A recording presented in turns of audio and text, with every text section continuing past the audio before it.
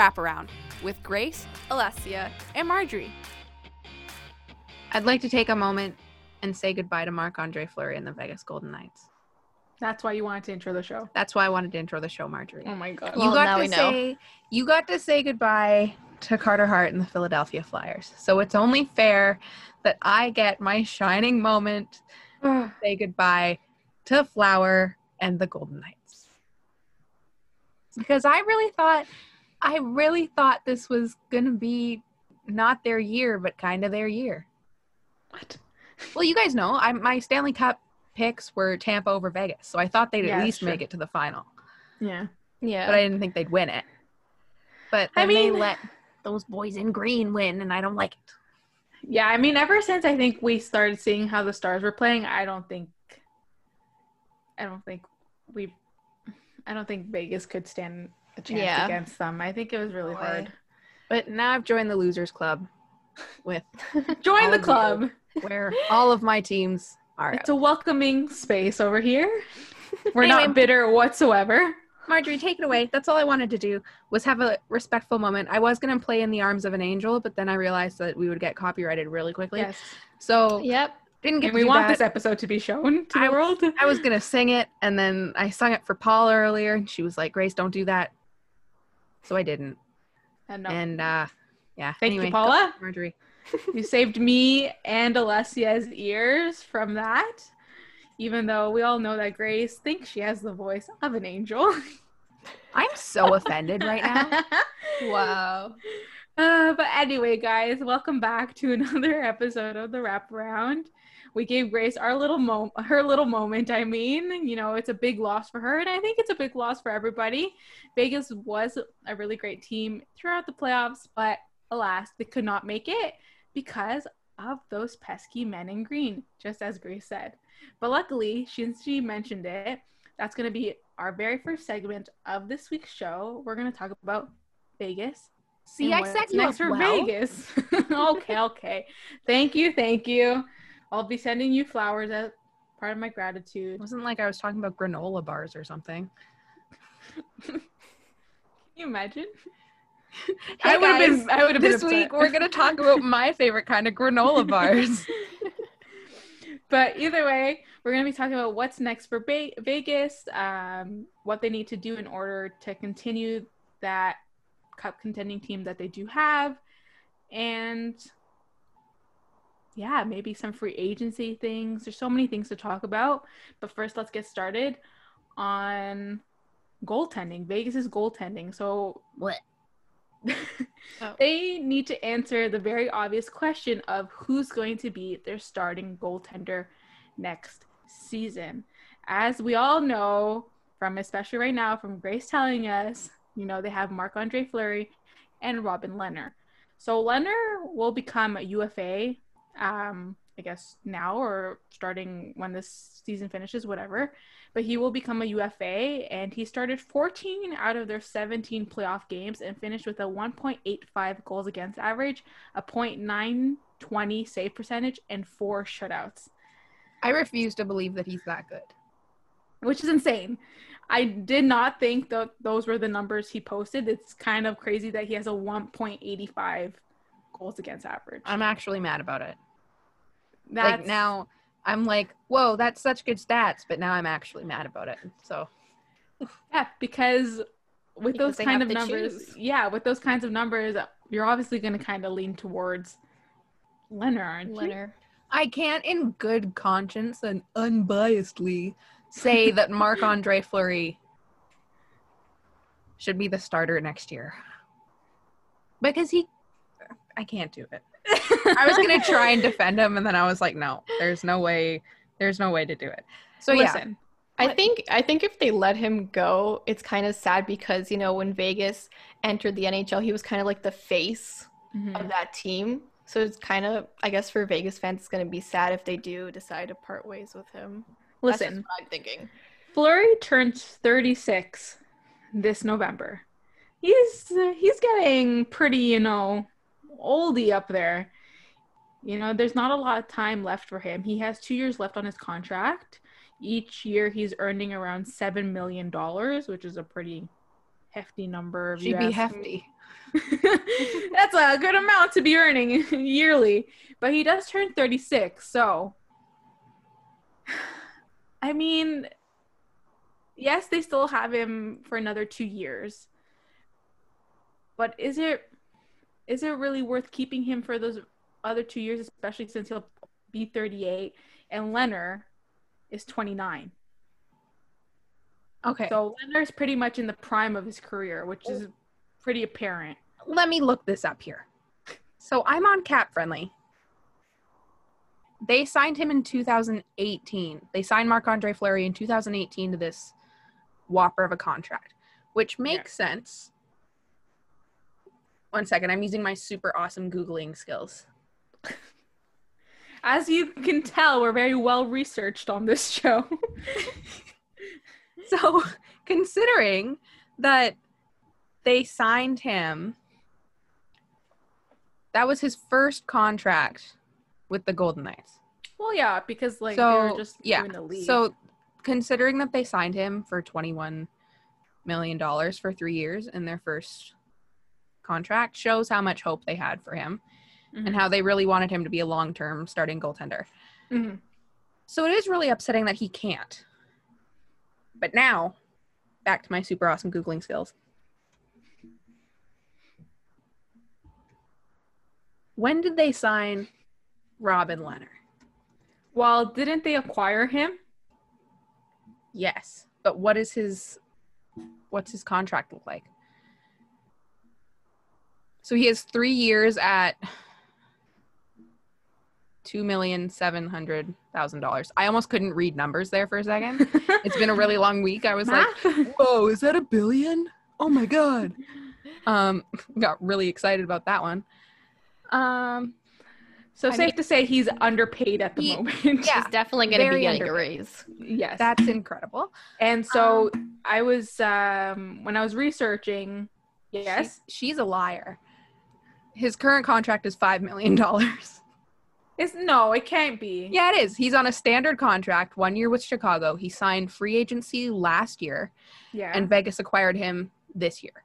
So he's on $5 million. But doesn't right now. Chicago still retain some of his contract? Yes, they do. Then that's why. They retain 50%. Then that's why. So yeah. He's still making $5 million a year. So he's not underpaid. He's just... No. It's just that Vegas is not paying him what he should be paid technically in the full amount. And so very obviously they were getting him but didn't want to pay full value for him. Yeah. He was meant to be a backup, but here we are. So for them to re-sign Leonard, they're going to have to make a little bit more space because, only paying half a contract is only paying half a contract, As we know, because the Leafs are still paying part of Phil Kessel's contract. And we don't talk about that. We don't talk about that mess. We're not talking about that. Let's move on. So can Vegas afford them both? Do you guys think Vegas could afford them both? No. No, I don't think so. I think it'd be kind of ridiculous for them to pay Fleury $7 million, and let's just say they keep paying Leonard the $5 million together. I think that's just not feasible for them. I don't think it's the perfect option for them, especially what I was saying that Fleury is getting a little bit older. I just don't think it's the smart option. And I believe right now Vegas has $5 million in cap space. So not only do they have to sign Leonard, they also have guys like Stevenson and Cousins who are RFAs. So you can't just be looking at the goaltend. You also have to look at the other players that they're trying to sign this offseason. And guys like Cousins and Stevenson are making just about $1 million.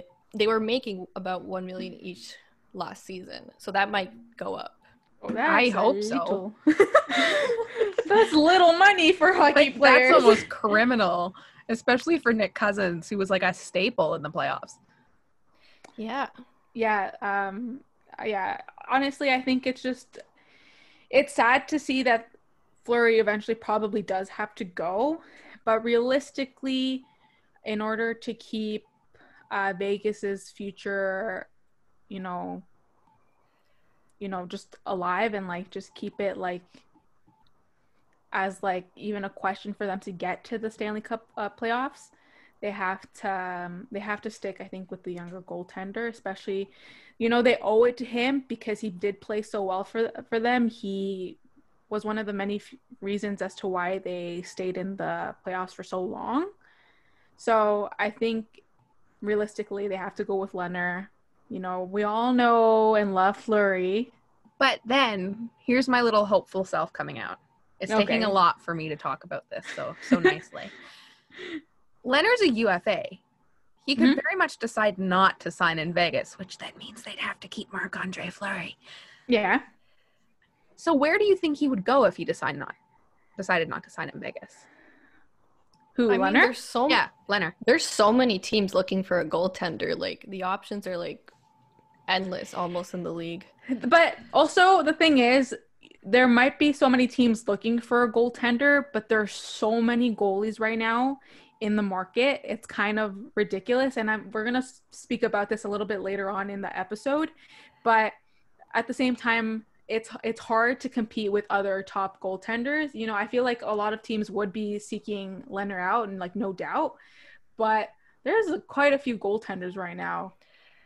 Actually, getting back to that point, I'm going to ask you, Grace. Okay, so let's just say Leonard. There's a questions episode today. I'm scared. So let's just say, like, let's go with your scenario. So Leonard doesn't sign with Vegas. Fleury's still with Vegas. Do you think Vegas would go out and try and acquire a starting goaltender and leave Fleury as the backup with the way he played this season, or do we let him get the starting goalie responsibilities? I feel like realistically, there's no way that Vegas, because it wasn't just a goaltender problem in the playoffs. It was like a whole team problem. I don't think they're going to make it that far in the playoffs next year or even make the playoffs. So honestly, for them to keep Fleury around as a starter goaltender, it wouldn't be that big a loss. Just because like the team in front isn't doing that great either.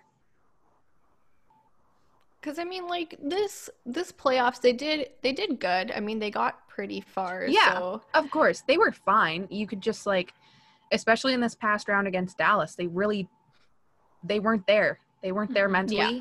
They weren't ready. So it's kind of like this team has been in the playoffs for 3 years in a row, like their first year, and they're an expansion team. Like they're new. So that's something else we have to remember. They're not even supposed to be this good. Going to the Stanley Cup playoffs wasn't supposed to be a thing for them until probably this year, like at the earliest. So I don't think it would be the biggest loss for them to have to keep Fleury. And they could take their time to acquire a good starting goaltender or a new goaltending team. Because next year I really don't see them going that far.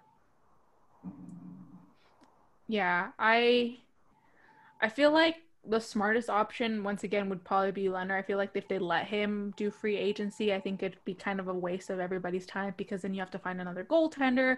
You have to sign them. There has to be bridge deals. There's just so many things that come with like letting him go into free agency. So the best option is to kind of just trade Fleury and get that cap space and then give Leonard what he obviously deserves. So then just going off of what Grace said about how the team was playing poorly just overall, like, you know, forwards, defensemen, everything, we're just going to go into now what the team needs to do to kind of learn from their mistakes and move on and improve for next year. So first and foremost, they performed very poorly offensively. They only managed to score 6 goals in 5 games, which is kind of funny to me because that's just such a low number. And the forwards need to improve and show what they're worth. You know, Max Pacioretty was not obviously producing as much as he should. There's just so many players that didn't show up and they didn't produce what they should have been producing. So I don't know what you guys have to say about that. I said what I had to say about it already. It was very disappointing to see them go from like really having a shot to kind of just not being there. Because like you said, 6 goals in 5 games in the playoffs, that's not good. Especially against Dallas, a team where like now that people are looking at them, they're thinking, oh yeah, they should definitely be here. But 3 months ago, oh God, yeah, you wouldn't have thought that. No, and it's not like Dallas is like scoring crazy amounts of goals either. Like it's not like they have like a big offensive threat. but like they just, at the end of the day, I think they just played better. Like I wrote here, Vegas only had 8 rush attempts compared to Dallas's 16, and generated only 15 rebounds compared to their 28 from the Vancouver series and 25 from the Chicago series.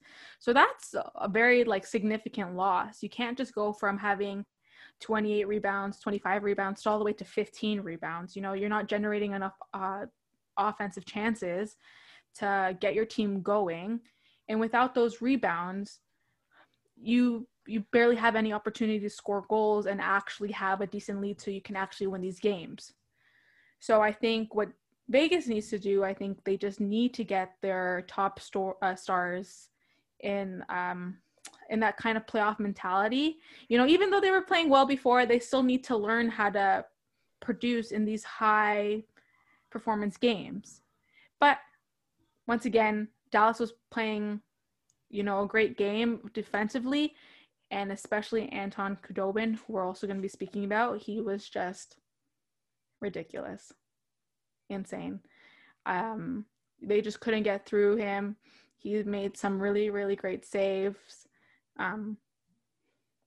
There isn't much to say there, honestly. I think, like, just to drive that point home, here's, like, the reason why I like Vegas is because they're a fun team. That's one of the reasons why they became my secondary team, whatever. It's because they're a fun team to watch. And in this past round especially, they didn't have that. And I don't know if it's because they're not in their regular environment with their fans, with the pregame shows, because it's Vegas. So I don't know if that was it, but they really just lost that fun spark for me. And that's one thing that I think they definitely need to get back. Like you said, they need to get back in that mentality of being a fun team. Fun sounds such an immature way to describe it, but like I feel like that's the only way to really like capture what Vegas is about, or what that team's been about.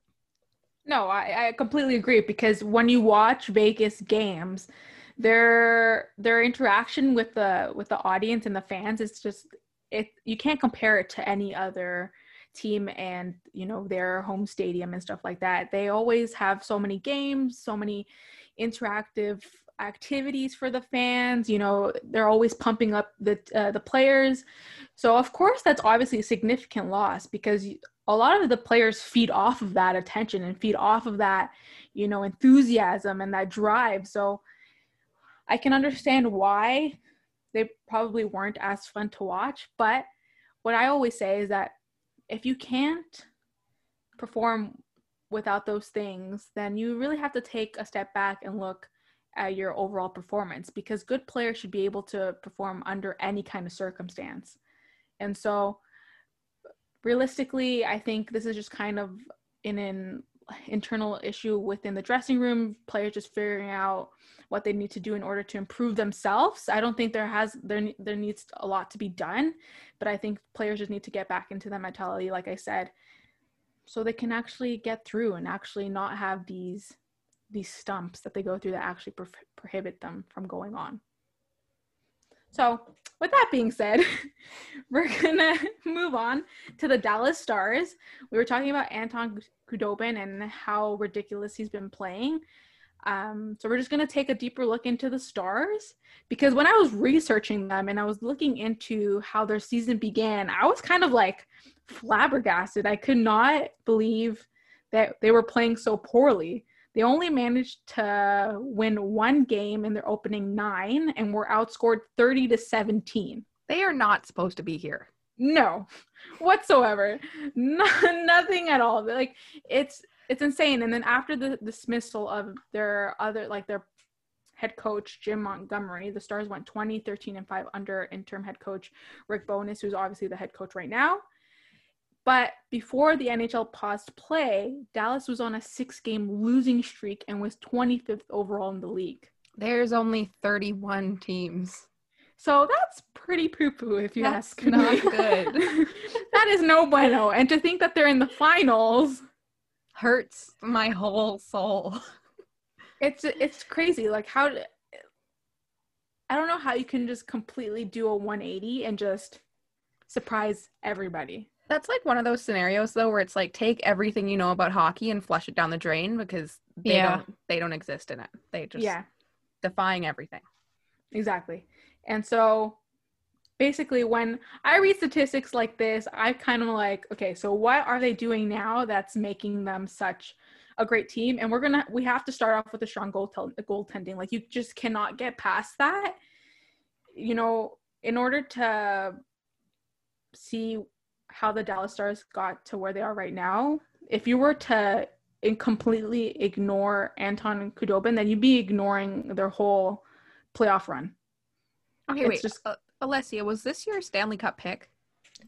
No, it wasn't. Was this your final pick? Remember she chose Colorado. No, but I had that. I had Dallas? No. I thought you had Dallas. I had Colorado and Dallas playing against each other, and Colorado winning in 7 games to go to the Stanley Cup Finals and then to win it in 7 games. But unfortunately, and so many people had Colorado as a Stanley Cup like favorite, and it just didn't happen. But I don't know, like I always thought, even last year, I thought Dallas was a pretty good team. There were some things that they had to do like just to get better in terms of offense and defense.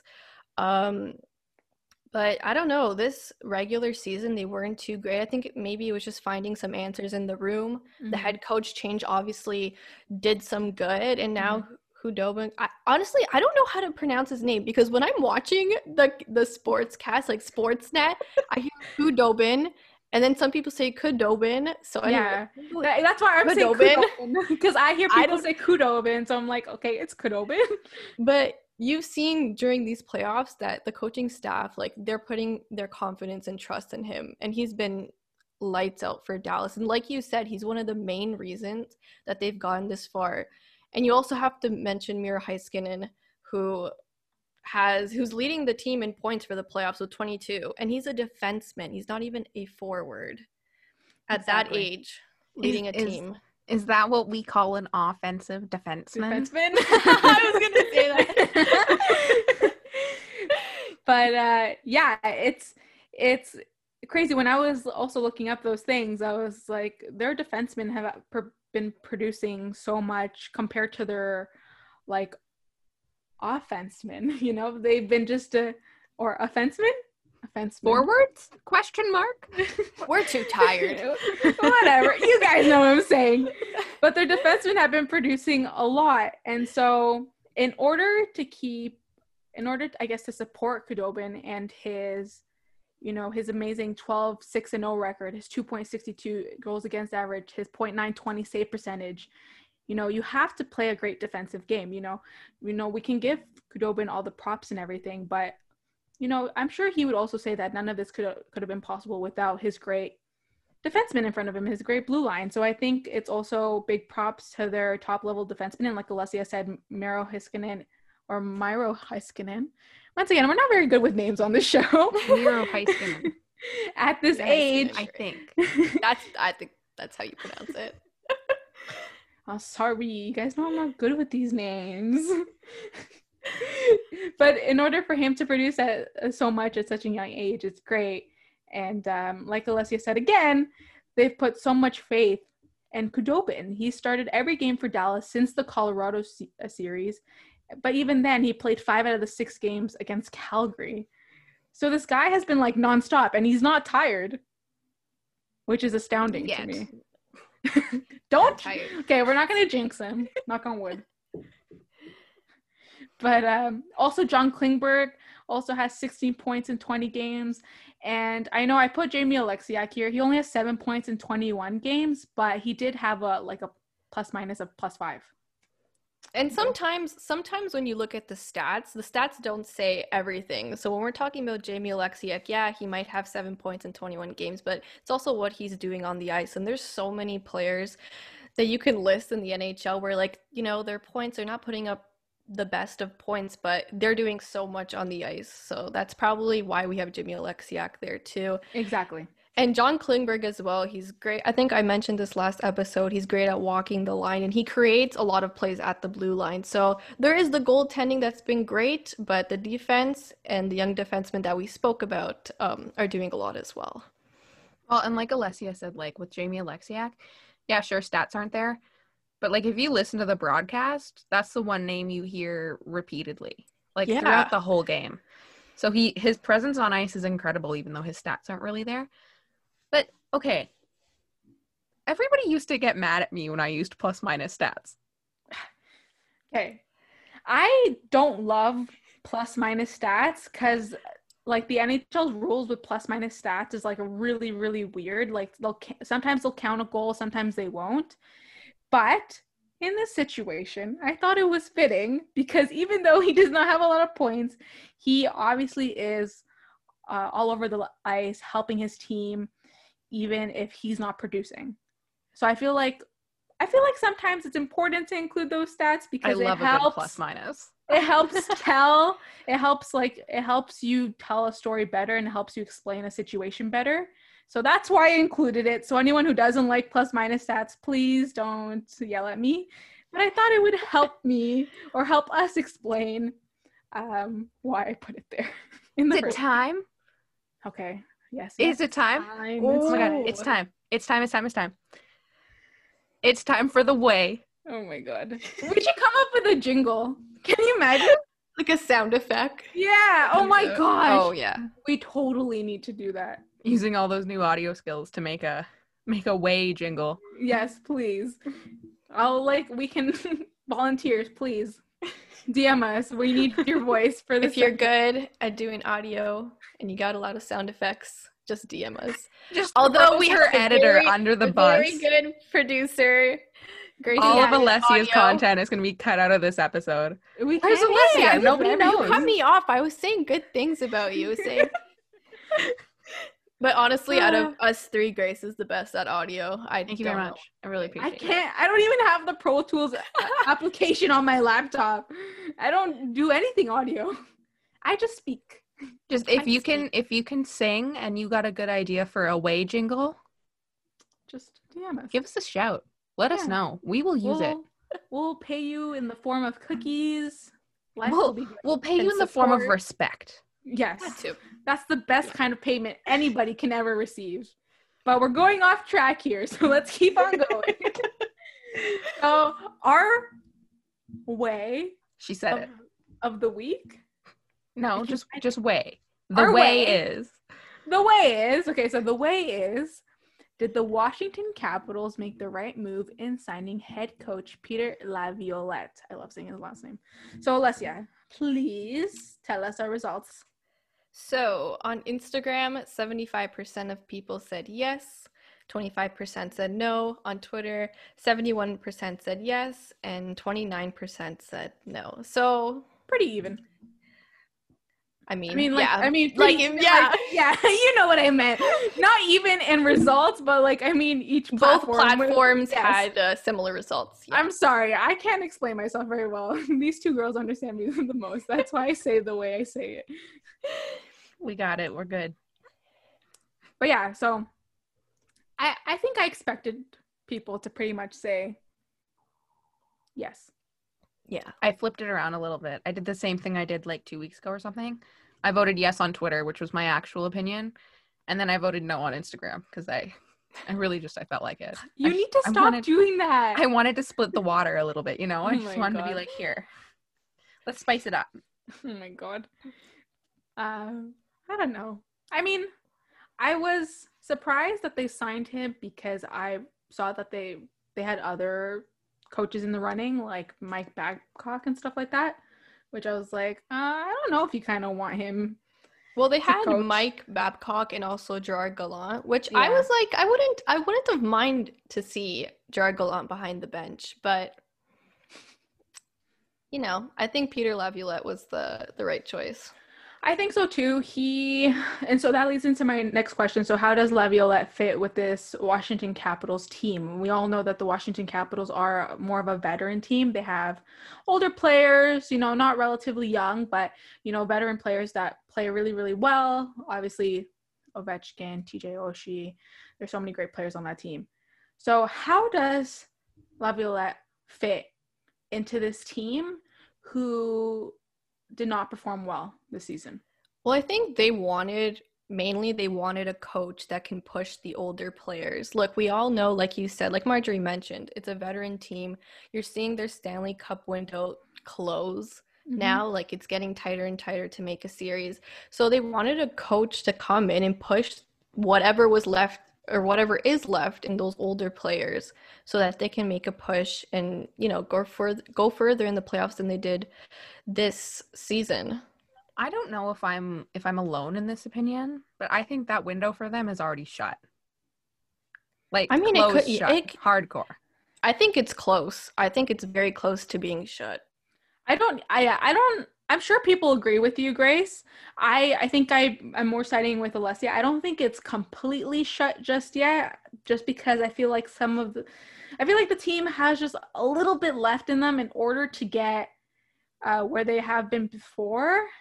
Obviously, by hiring Laviolette, I think it adds a little bit more power and, like, let's say, juice to the team in order to get where they were. I feel like if they had stuck with Todd Reirden, I think that window would have been completely shut 100%, because he was not motivating the team whatsoever. From all the reports that I was reading, he was not like a figure that I guess the team could really rely on. And I don't think a lot of the players really supported him and the way he was handling the coaching. And so with Peter Laviolette, I think everyone knows that he's one of those head coaches that really pushes his players. He tells them exactly what he wants from them. He encourages players. He makes a really great, I was reading this, he does a really good job at creating a good culture within the fitting room.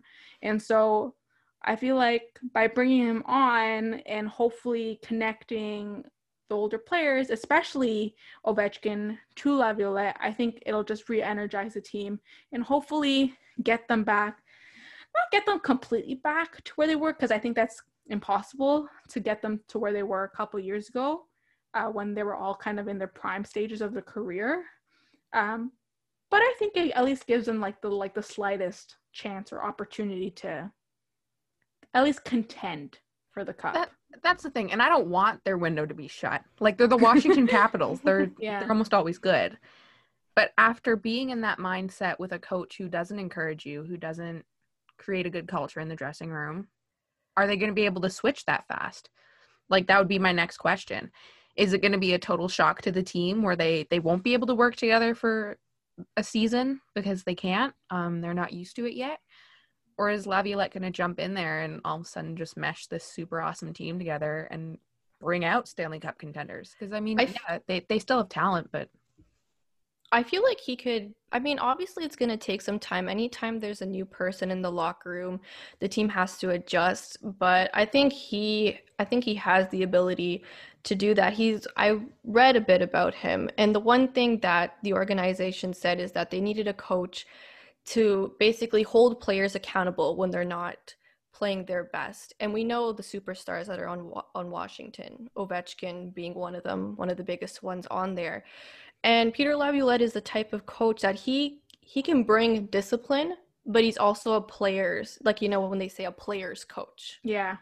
So you have the two sides to him. That's why when I'm looking at the options that they had, Mike Babcock, as we all know, he's more of that discipline type of coach. So if they would have brought in someone like him, like Grace said, I don't think it would have been a quick transition. But I think Peter Laviolette is a good fit, and he's known for being a player's coach, but also, if something's not going right, he's going to hold those players accountable and push them and motivate them, which was what Washington was lacking, because we all saw Washington, how good they were, and we thought, even, when was it? I don't know which episode it was. We were saying, yeah, we think Washington's going to pass the Islanders, and nothing was clicking. Nothing was clicking. We thought everybody was going to pass the Islanders. They're going to play a game 7 in 20 minutes. So. But yeah, I think, and I completely agree with everything. I think it's important for the Capitals to actually have a coach that really cares about the players and not just about, I guess, executing games. I think it's important to have a healthy mixture of both. And clearly we've seen that when he coached with the Predators. The Predators were a great team.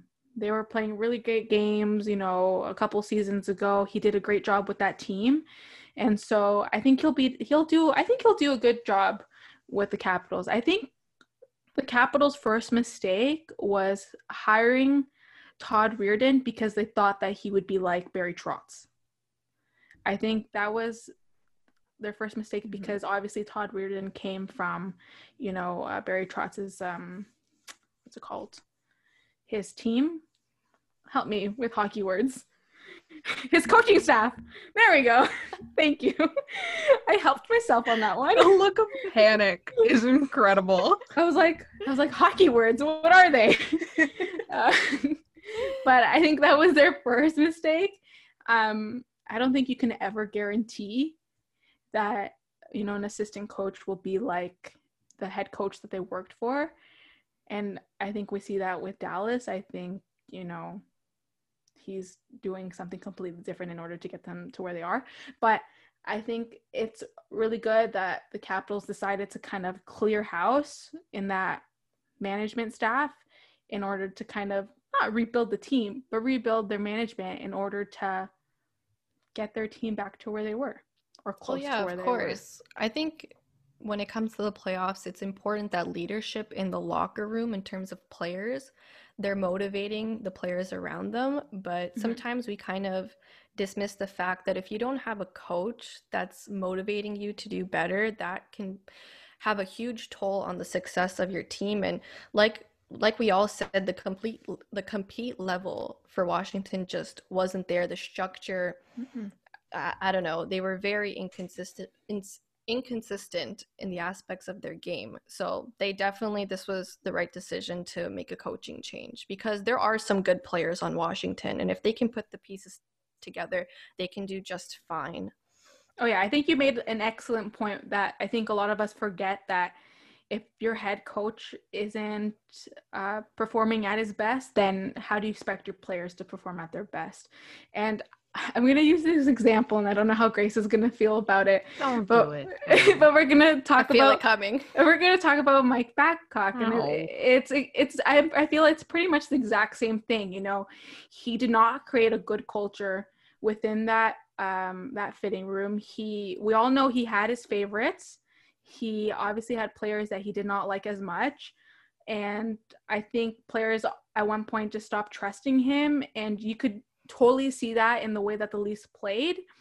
And there was just no getting through. So I think it's kind of that same situation, that if you can't speak to your coach and tell him about what's bothering you, especially a captain, then the success of your team is going to go all the way down.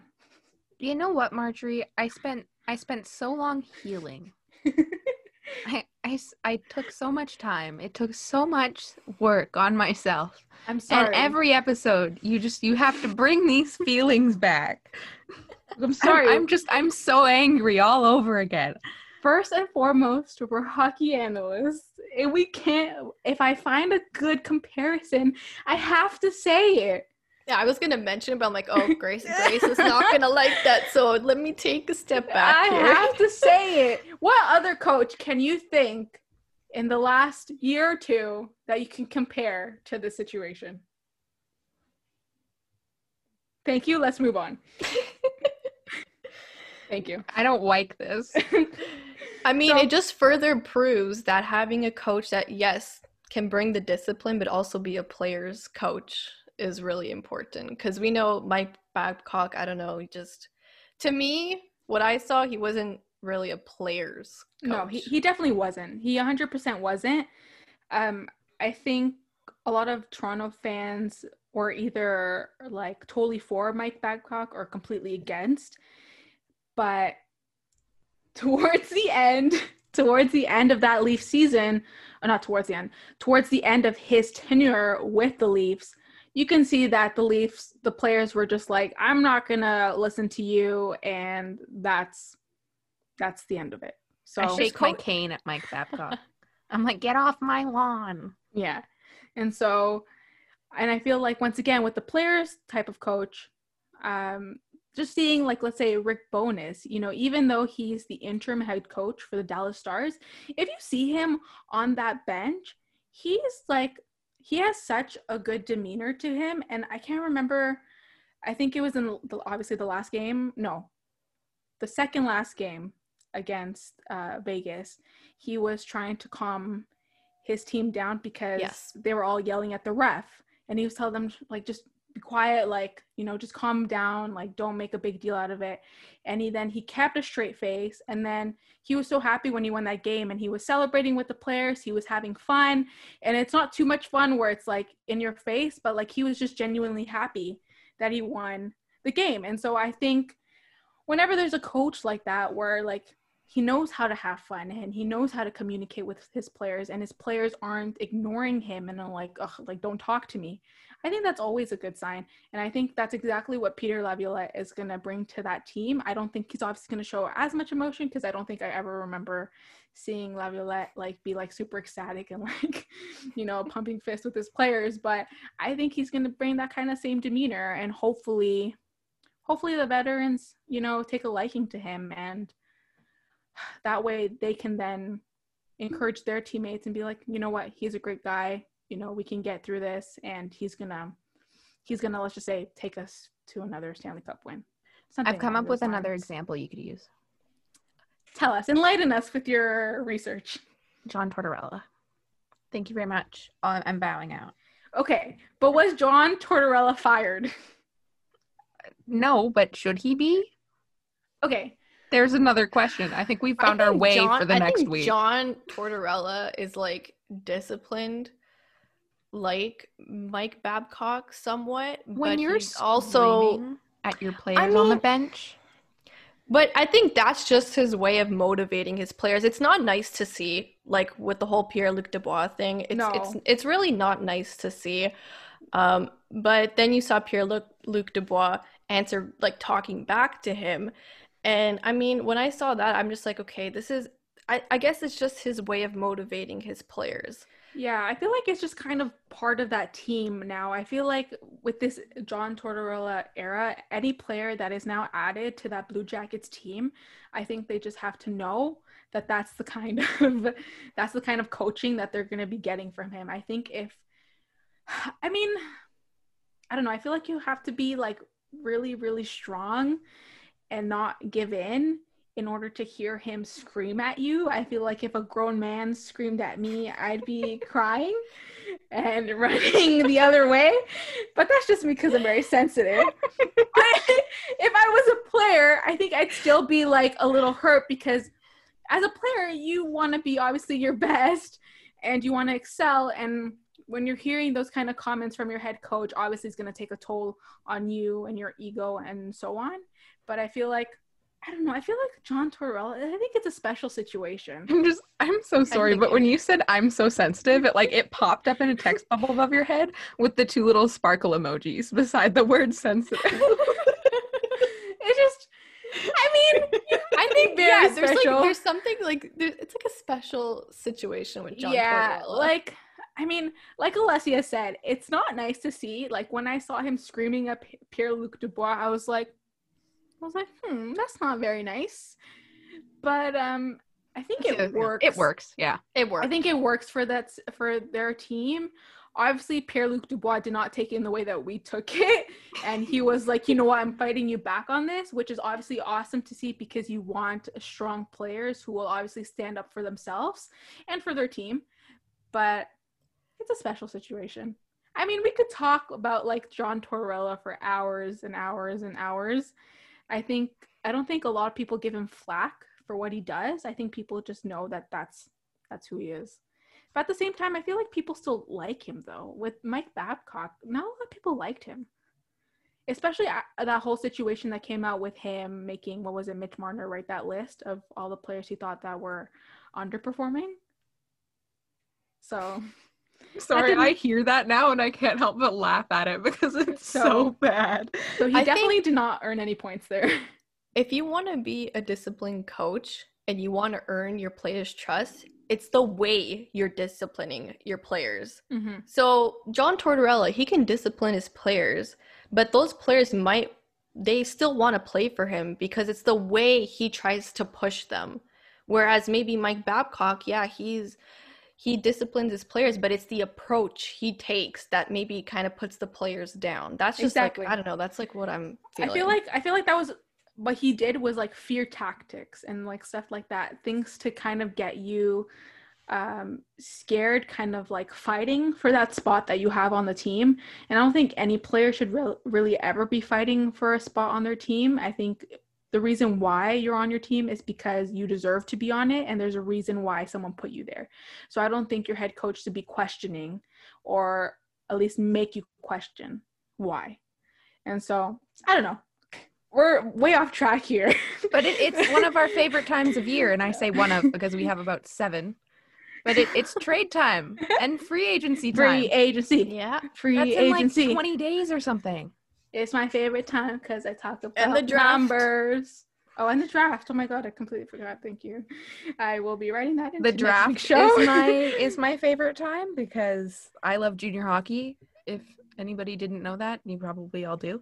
And quick We junior know it. hockey news. The AAHF World Junior Championships is going to be in an Edmonton bubble this year, and my life is so good right now. Which is so great. I'm so happy. I love keeping the game in Canada, and it's super exciting that they're going to be using that Edmonton bubble. So I Because think obviously it works. it It 100% works. And why wouldn't NFL. they? MLB. Yeah, I Yeah. was gonna say that for you. You were. We're all Yeah, thinking the you said same it thing first. here. Yeah, Oh, junior the same hockey. It's back. I'm about to become a whole different person. I'm December? so excited. December 26th is the day I live for. It is not Boxing Day. It is World Junior Championship Day. Yes, And it honestly, is. sometimes, and Grace will probably agree with me, I find World Junior Hockey sometimes more exciting than NHL hockey. It's Junior it's hockey something is else. so much So better good. than NHL It's hockey. something I mean, else. I'm not like Grace. I don't watch OHL hockey, but just watching the World Juniors, it's so exhilarating. I don't know. I always enjoy those games so much. Like, I'll even watch random games, even games that Canada's not playing. I'll be like, oh my gosh, this is such an interesting game. And I don't do that with many NHL games. The NHL is so copy and paste. Yeah. It's like the same game every time. So even if you don't miss much if you miss a game. Whereas junior hockey is so messy. That's what I love about it. It's just it's so messy. Hi, sorry, that's my fire alarm.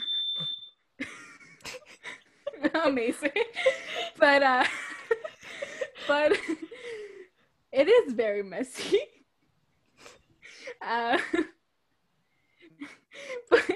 But yeah, Okay. the NHL is very copy and paste because if you see and if you watch junior games, I know we're off my script here, and we're off script, but Canada has a different playing style than Sweden. Sweden has a different playing style than Russia. Russia has a different playing style than Finland. It all might be the same fundamentals, but they all have their own little twist, if that makes any sense. And that's actually like a really great point. And I think that's why I think we all enjoy watching junior hockey so much. It's going to be so exciting. It's exciting to know that they are sticking with the schedule and they got this resolved so early on, which is perfect because you never want to leave anything to the last minute, which is exactly what the MLB did. And so November, I think it was like the 20-something for training camps, and I'm like injected into my veins. I'm so ready.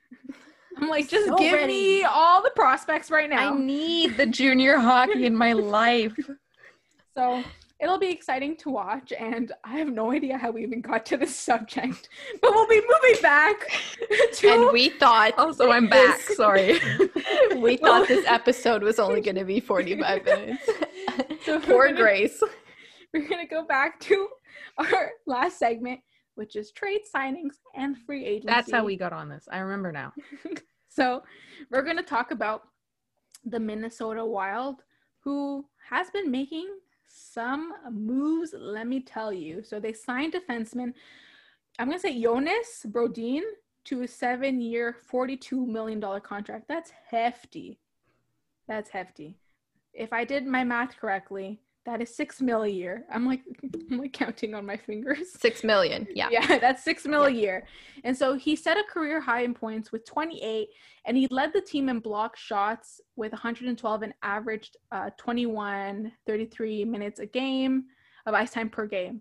So as a defenseman, he's really, really effective, and he's really, really good. And I think it was great for Minnesota to kind of lock him down and kind of set his future in place with the team.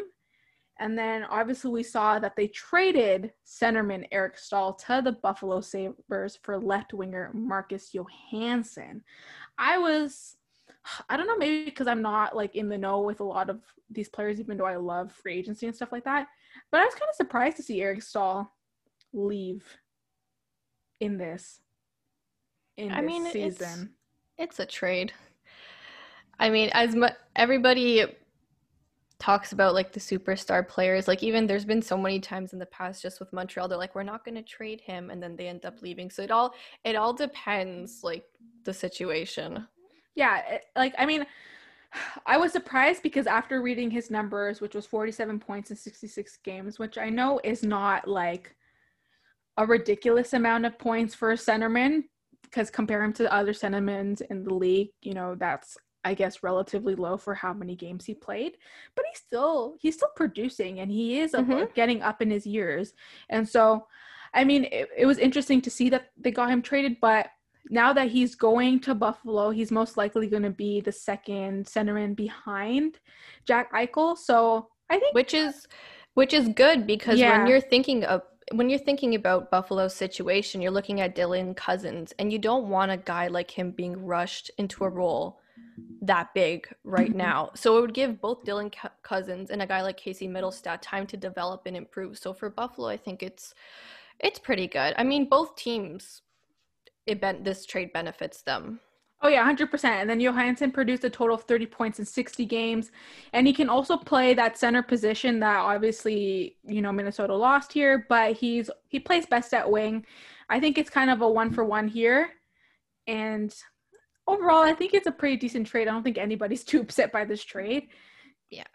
I think just Minnesota, they're just trying to find another way of getting back on a path of success, and I guess that's by acquiring younger players, which they did in this trade. Minnesota does not have a terrible team. They have good players. I think it's just putting them in the right situation with the right line mates and everything to kind of get their situation, you know, like set up right in order to, I guess, keep playing better in the upcoming seasons.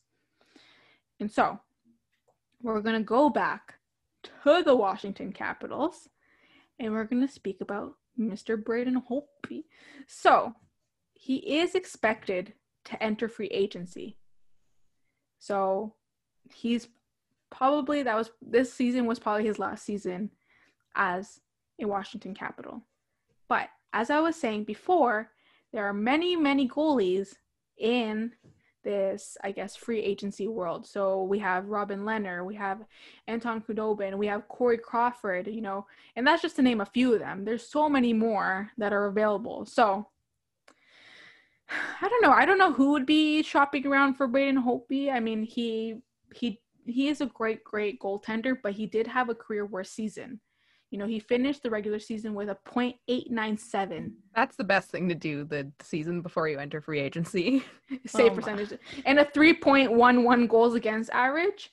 So the thing is about how much money he's going to be asking for, because to be honest, I don't think he should be getting a huge amount of money right now. So what's his contract right now? Do either of you have the numbers on that? Google time. Do I also make us a jingle for when we Google stuff? Google. Oh my god, I literally searched up Hayden Holtby. Am I dumb? We're having a rough week. Okay, so his contract is oh my gosh. Okay, ready? Give us the number. So he's signed at a 5-year, $30,500,000 contract which Okay. included a $3 million signing bonus. And so his average salary is 6.1. I mean, it's not crazy. It's nothing compared. I mean, it's not as much, obviously, as Fleury, but I mean, I'm surprised that he's getting paid that much money. All I'm saying is whoever he signs with, whether, I don't know, maybe if the Capitals do decide to sign him, it's going to be a short-term contract with, it's not going to be a big contract like he has right now. It's going to be nowhere near the contract he has now. I think it'll be hard for Braden Holtby to stay with the Capitals, especially if he has a number in his head. And honestly, I don't even think the Capitals need him. I know that I haven't even read here, like, their rookie goaltender Samsonov posted .913 save percentage and 2.55 goals against average. And I know that's just off of his rookie season, but I feel like there's a lot of potential there. And with Braden Holtby, I think it's time for him to go. Yeah, for him to go somewhere else. You know, play with some other players. You know, get that stamina back into him. Get that way of play that he used to play. So, I don't know. I think it's time for the Capitals to kind of say bye-bye. Yeah. And welcome their rookie goaltender as their starter goaltender. And so, we're going to move on to the Montreal Canadiens. And so, whenever we have a Montreal Canadiens segment on the show, I always turn back to my we always turn back to our trusty friend, Alessia, who's our Habs insider. So, I'm just going to relay the information to you guys, and then she can give us her honest opinion. So, all right. The Montreal Canadiens signed defenseman Joel Edmondson to a 4-year, $14 million contract in exchange for a 5th-round pick. He recorded 20 points, 118 hits, and 91 blocks for the Hurricanes. And Montreal now only has around $9 million available in cap space, which is not a lot, and which will probably go towards giving Max Domi a new contract. But as we said a couple episodes ago, we don't really think Max Domi will be staying with them.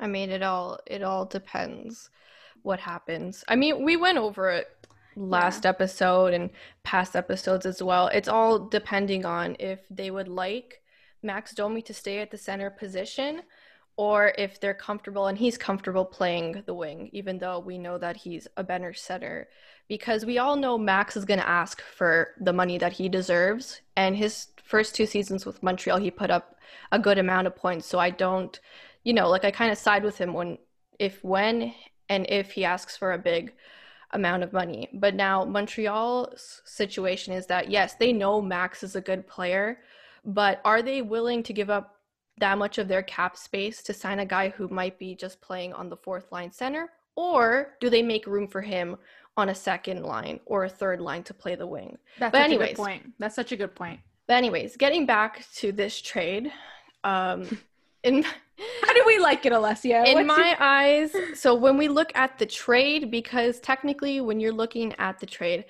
it's a 5th-round pick for Joel Edmondson, but it's the rights to Joel Edmondson. So getting Joel Edmondson, I think it was a good trade.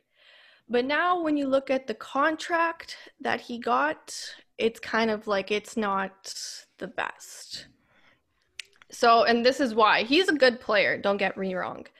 But I think the trade either gets better or worse depending on what moves Bergevin has in store, because there's another guy on the team, Ben Sherratt, who is he's on the 3rd pairing, but when he plays good, they bring him up. And that's exactly what Joel Edmondson, he's that type of player. He'll probably not likely see the top 4, but when he is on those games and on those like really good games and on those streaks, they'll be able to bring him up. So I think if they give him a spot in the top 4 or on Montreal's D, which they likely will, Mete, Kulak, or Sherratt will be moved. And what I'm looking at the trade, Montreal's need going into this offseason was to acquire some top 4 D talent.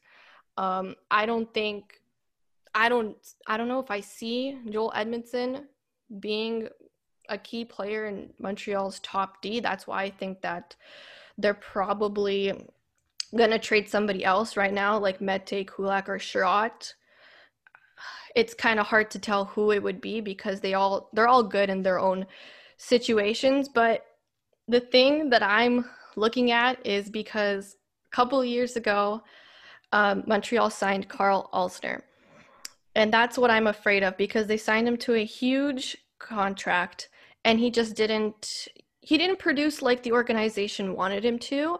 And his contract made it very hard, and it's still very hard to trade Carl Alsner. So when I'm looking at the contract, it's $3.5 million, similar to what Sherratt is getting. And it's a 4-year deal. But the thing is now is they actually have a 10-team no trade clause. Mm-hmm. So if Montreal is not satisfied with how Joel Edmondson is doing in the position they put him in, that no trade clause is going to make it even more difficult. So for me, I think Edmondson is a good player. Depending on where Montreal positions him. There was something that came out today that was saying that he hasn't talked to Claude Julien yet, but Bergevin said it's likely that he's going to be playing with Jeff Petrie, who is in the top 4.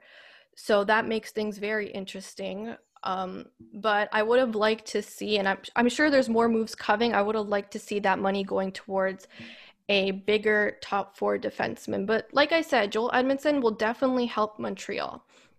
But that's just... I just want to ask the question really fast because it's my favorite question to ask Alessia. Okay. When you saw this trade, what were your immediate feelings towards Marc Bergevin? I didn't have any bad feelings towards Marc Bergevin, to be honest with you. Like I said, Mark, you're safe this week. Like I said, whoa. It's a good trade. It depends what he's going to back that up with. Okay, so my question for you is, do you think they're overpaying for Edmondson? I think so. I think they are overpaying a bit for him. That's yeah, I think they are. That's why I said you're giving up a 5th-round pick for Joel Edmondson to his rights, as people kind of worded it. That's good. But now it comes down to the contract and when you're going to give him. I thought the term could have been maybe 3 years, and I thought the money that they were giving him was a little too high because you also have not the exact same player, but you also have a guy like Ben Sherratt who plays and is in a similar situation to him as well. And you have a guy like Alexander Romanov coming up as well. And you know for sure they're going to give him a spot on the lineup. So where does Mete, Kulak, and Sherratt stand in all of this? I don't know. One of them, I think, in my mind, is likely to get moved. Well, and that was my thing with it because, like, that is a substantial contract. And to be quite honest with you, in comparison to some other teams, the Habs are kind of heavy on D. Yeah, they are. I still think they can do better. Oh, 100%. Like any other team. For the state that they're in, like, they're not that bad. So for them to get a defenseman, like you said, who they already have kind of like almost a carbon copy of was interesting. Yeah, that was why it would kind of like, I was like, okay, it's a good trade, but now let's look at the contract and what they give him. Because what I was thinking was give him a short-term contract, a little around what Ben Sherratt is making, but not as much. Because I think they both are making $3.5 million. They are. I'm just looking at the contracts right now, and Ben Sherratt is making 3.5 a year. So essentially the same contract as Edmondson. So I don't know, because when you look at Montreal's league, I saw a lot of people on Twitter saying, well, it's an upgrade on Ouellet. Well, Ouellet plays in the AHL. He was brought up. His spot and potentially somebody else's spot in the D is going to be given to Alexander Romanov. So I don't know where this exactly fits. I mean, it's an upgrade for Ouellet, but at the same time, I didn't see Ouellet coming back this season because there's other opportunities to give to guys like Alexander Romanov and Cale Fleury going forward. And also, Joel Edmondson got a little bit of a pay raise because his previous contract with Carolina, he was getting 3.1 a year. Which is what I thought it would stay at, around there, maybe a bit more. Well, so only an extra $400,000 a year, no big deal. Only $400K. You know, what can you buy with $400K anyway? Literally nothing. But and so when you look at his numbers, is it really deserving of a pay raise? I don't really think so. But who knows why Montreal gave him that contract realistically. For me, it's more, okay, the money, yes, it could have been less. It's more the term and this no trade clause, because everybody talks about Carl Alzner, and you know, he's a great guy, but he just didn't produce what Marc Bergevin thought he didn't play like what Marc Bergevin brought him in to do, or to play like, is what I'm trying to say. And now they're kind of burdened by that contract and trying to see what they have to do with him. So that's kind of like, okay, I hope it doesn't turn into that situation. You hear that, Bergevin? You better clean yourself up, redeem your. But hey, your name. Nothing happens. Bergevin is on you next week. I mean, anything's possible, but he is doing better than what he was doing in the past. This contract signing, it's good. It could be better though. That's all I'm saying. I feel like new listeners who never heard our radio show aren't going to understand what's going on. They're not going to understand at all, because when we had our radio show, it was at the time of the trade deadline. And at that time, Montreal, like a lot of other teams who made it into the play-in kind of situation that the NHL came up with, they weren't supposed to make the playoffs. So I was hoping that Bergevin would make some sort of big trade that would help the team sell off some players, and that didn't happen, which I wasn't too happy about. But at the same time, I guess it kind of worked out. He was a little upset to say. It was at least 5 minutes a week on that radio show that would just be Alessia yelling literally at Marc Bergevin. Like, I'm pretty sure she just addressed him. Yeah, I don't think it was ever a conversation with us two. I think it was just her being like, this is what you did wrong. Yeah. And this is why you suck. And this is I mean, the girls know me. I'm very critical of the team, and when he does something good, like, you know, just to say the Jake Allen trade, I thought that was good. I'll give him props for that. When I want the team to make a move or do something, I'll just say it. And then that's just the way it is. It got so heavy at one point that I had to defend Marc Bergevin on his behalf. I'm sorry, Marc. You are doing better, and you're making me happy. So that's it, bam. Title of the episode. I'm sorry, Marc. You made me mad in the past, but you are redeeming yourself. He definitely is redeeming himself. And I'm not, like, when I was critical of Marc Bergevin, it's not because I didn't like all the trades in the past that he made. There were some things that I wasn't too fond of. It wasn't the greatest, but he's made some great trades, like the Nick Suzuki trade and Thomas Tatar. That was an insane trade. He has some redeeming qualities. We'll give it that. But the thing is, now they just need to work on developing the players, and that's about it. I think now we have to have like a Montreal kind of segment, you know, Montreal's corner. We have to have a Montreal's corner, a Leafs corner, and a small Vegas corner. No, not even Vegas corner, just a Marc-Andre Fleury corner. Yeah, because whatever team he goes to next, we already know that Grace is gonna be like, okay, right, imagine, I'm just buying thinking, a Kraken jersey. That was exactly what I was gonna say. Imagine Marc-Andre Fleury goes to another expansion team, the Kraken.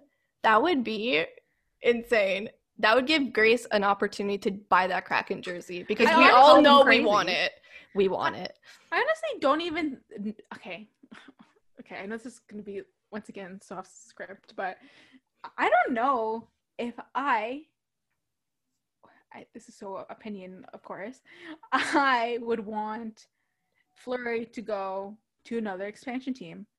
I don't think it's in his best interest. I don't think anybody else is going to take him, though. But the thing is, like, that'd just be a waste, though. Like I said, he's turning 36. They're gonna I feel like he just wastes his time and wastes his years. I don't think, the Kraken probably, whatever, they could have the same luck as the Golden Knights, as that they had a really great team and they got really far. But that's also because that expansion draft was an absolute disaster. Yeah. So I was just going to say, when it was the first year that Vegas was in the NHL and then they turned things around, I really gave props to them, because when you think about the expansion drafts, it's almost like you're thinking of like all the players that were kind of like thrown to the side from their team. So it's like a whole group of players that are like, you know what, let me prove to that team. Yeah, like angry players. Yeah, and I think that's what, because like Vegas wasn't an amazing team with all the players they got from the expansion draft. But there was that kind of fight in them, like, hey, exactly. let's prove to our teams that they made the wrong decision. And I think that's what kind of fueled that team to go really far, which is really cool to see. So that's why I'm kind of interested to see what the Kraken do, because I feel like it's going to be the same. Jerseys. Yeah, they're amazing. And the branding of that team, wow, insane. I think, oh my gosh, it'd be so cool now that I'm thinking about it.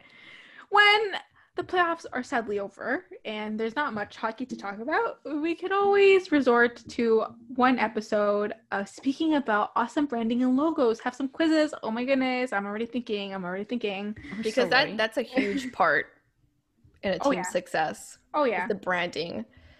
The way you and present social yourself. Media too. We've talked about like even the Hurricanes. And their social media. Love their social media. Whoever their social media manager is, I would like to give you a hug. She's going to talk about junior hockey again. Prepare yourselves. Go for it. That's my thing with most junior hockey teams, though, is that like junior hockey is supposed to be fun. I mean, sure, you're getting ready to go to the NHL, but like you're 16 to 21, 22, whatever. Yeah. Oh, that's crazy. Like, have fun with it. And that's what I love about some teams in the OHL, like the Generals. The Peterborough Petes are good at it. Who else? The Windsor Spitfires were really good. Their social media teams, they make it fun. And especially with a market like the OHL, you have to engage your fans outside of the arena. Of course. Because most of them are in smaller towns, right? So it's you have to try and get fans out and get them engaged. And that's, I think, one of their biggest problems. And not even that. Like, I can even say that, I'm right next to the home base for the Mississauga Steelheads, and their fan base is very, very tiny. They don't have a lot of fans following that organization, and I think it's exactly because of that. They don't do a lot of branding. Their games are no longer showed on Rogers. I want to say Rogers Place or Rogers TV, whatever that their broadcasting channel. And I don't know. I feel like I used to work at that arena. It's not specifically catered to the Steelheads. It's more so catered to the Raptors 905 and stuff like that.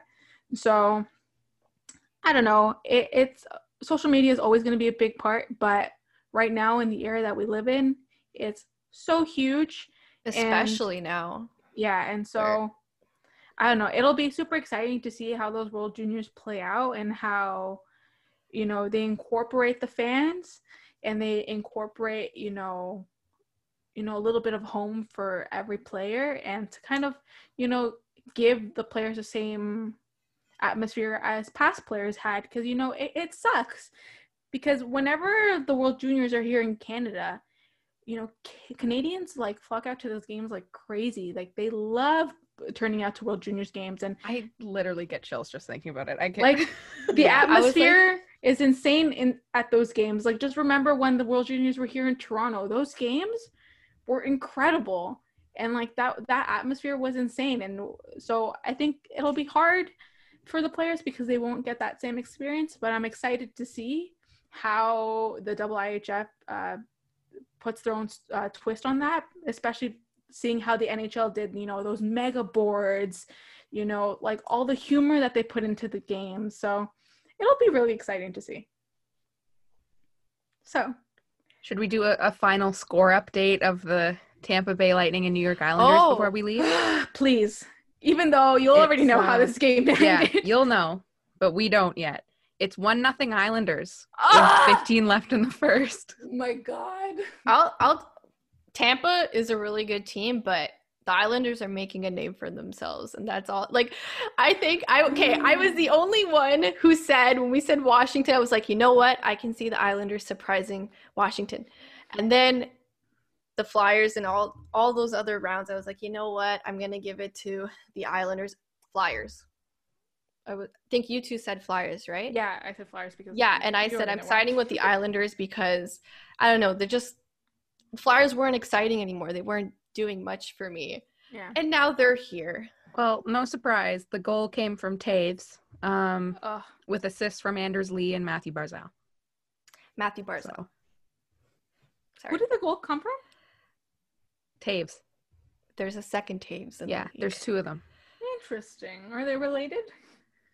Is he also from Saskatchewan? No. Are they? We're looking it up again. Google. That's a very unique last name. I don't think it is very unique. So so while Grace is researching, I just have to give us props for accurately predicting that the Dallas Stars would go to the final. Thank you very much, and that's all I have to say. For once. Nice. Team prediction is correct. Yeah, I think after my prediction went downhill. Very bad predictions. It's hilarious because last season I was telling everybody Tampa and Dallas, like I think they're two really good teams, and then that went nowhere. And now this year, it's looking like Tampa's a great team and Dallas is already moving on. And so maybe next year it's going to be Colorado. Like who knows? Well, I think I'm a year behind. Yeah, you are. It's kind of hilarious though, because now I'm looking. Taves is of no relation to the other Taves. Oh, okay. But I thought that was the situation. Jonathan Taves does have a brother named David Taves, who is also a New York Islanders prospect. Oh, so there's 3 Taves technically. Interesting. I didn't know he had a brother. That is, very interesting. Okay, this show has kind of been all over the place, but we've also been all over the place because this is week 2 into online university for us, and the important thing is I think we made it work pretty well. We did. We had some flawless, executions done from switching to segment. Got to give us props on that. That was fantastic. We're always so good at those.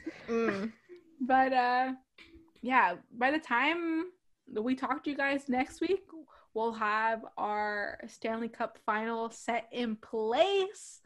Our 2 teams. I really hope it's the Islanders, just so that we can make our shirts. Shut up! Don't even say that. If it is the Islanders, we know that the jinx it's real. It's alive and well, it's alive, ladies and gentlemen. But yeah, so we'll have a whole Stanley Cup final to talk about. Our very first Stanley Cup final to talk about, and potentially more trades and signings, and hopefully no fire alarms. Hopefully not. But it'll be exciting, and maybe we'll talk about the draft, some prospects, some junior hockey. So many things to talk about. Come on. And so it'll be exciting to see what this next week brings us. I know that there's going to be plenty of storylines that I'm sure that we'll be talking about, and lots of things that will keep the hockey conversation going among the 3 of us. So once again, thank you guys for listening, and keep your sticks on ice. And your heels on the dance floor.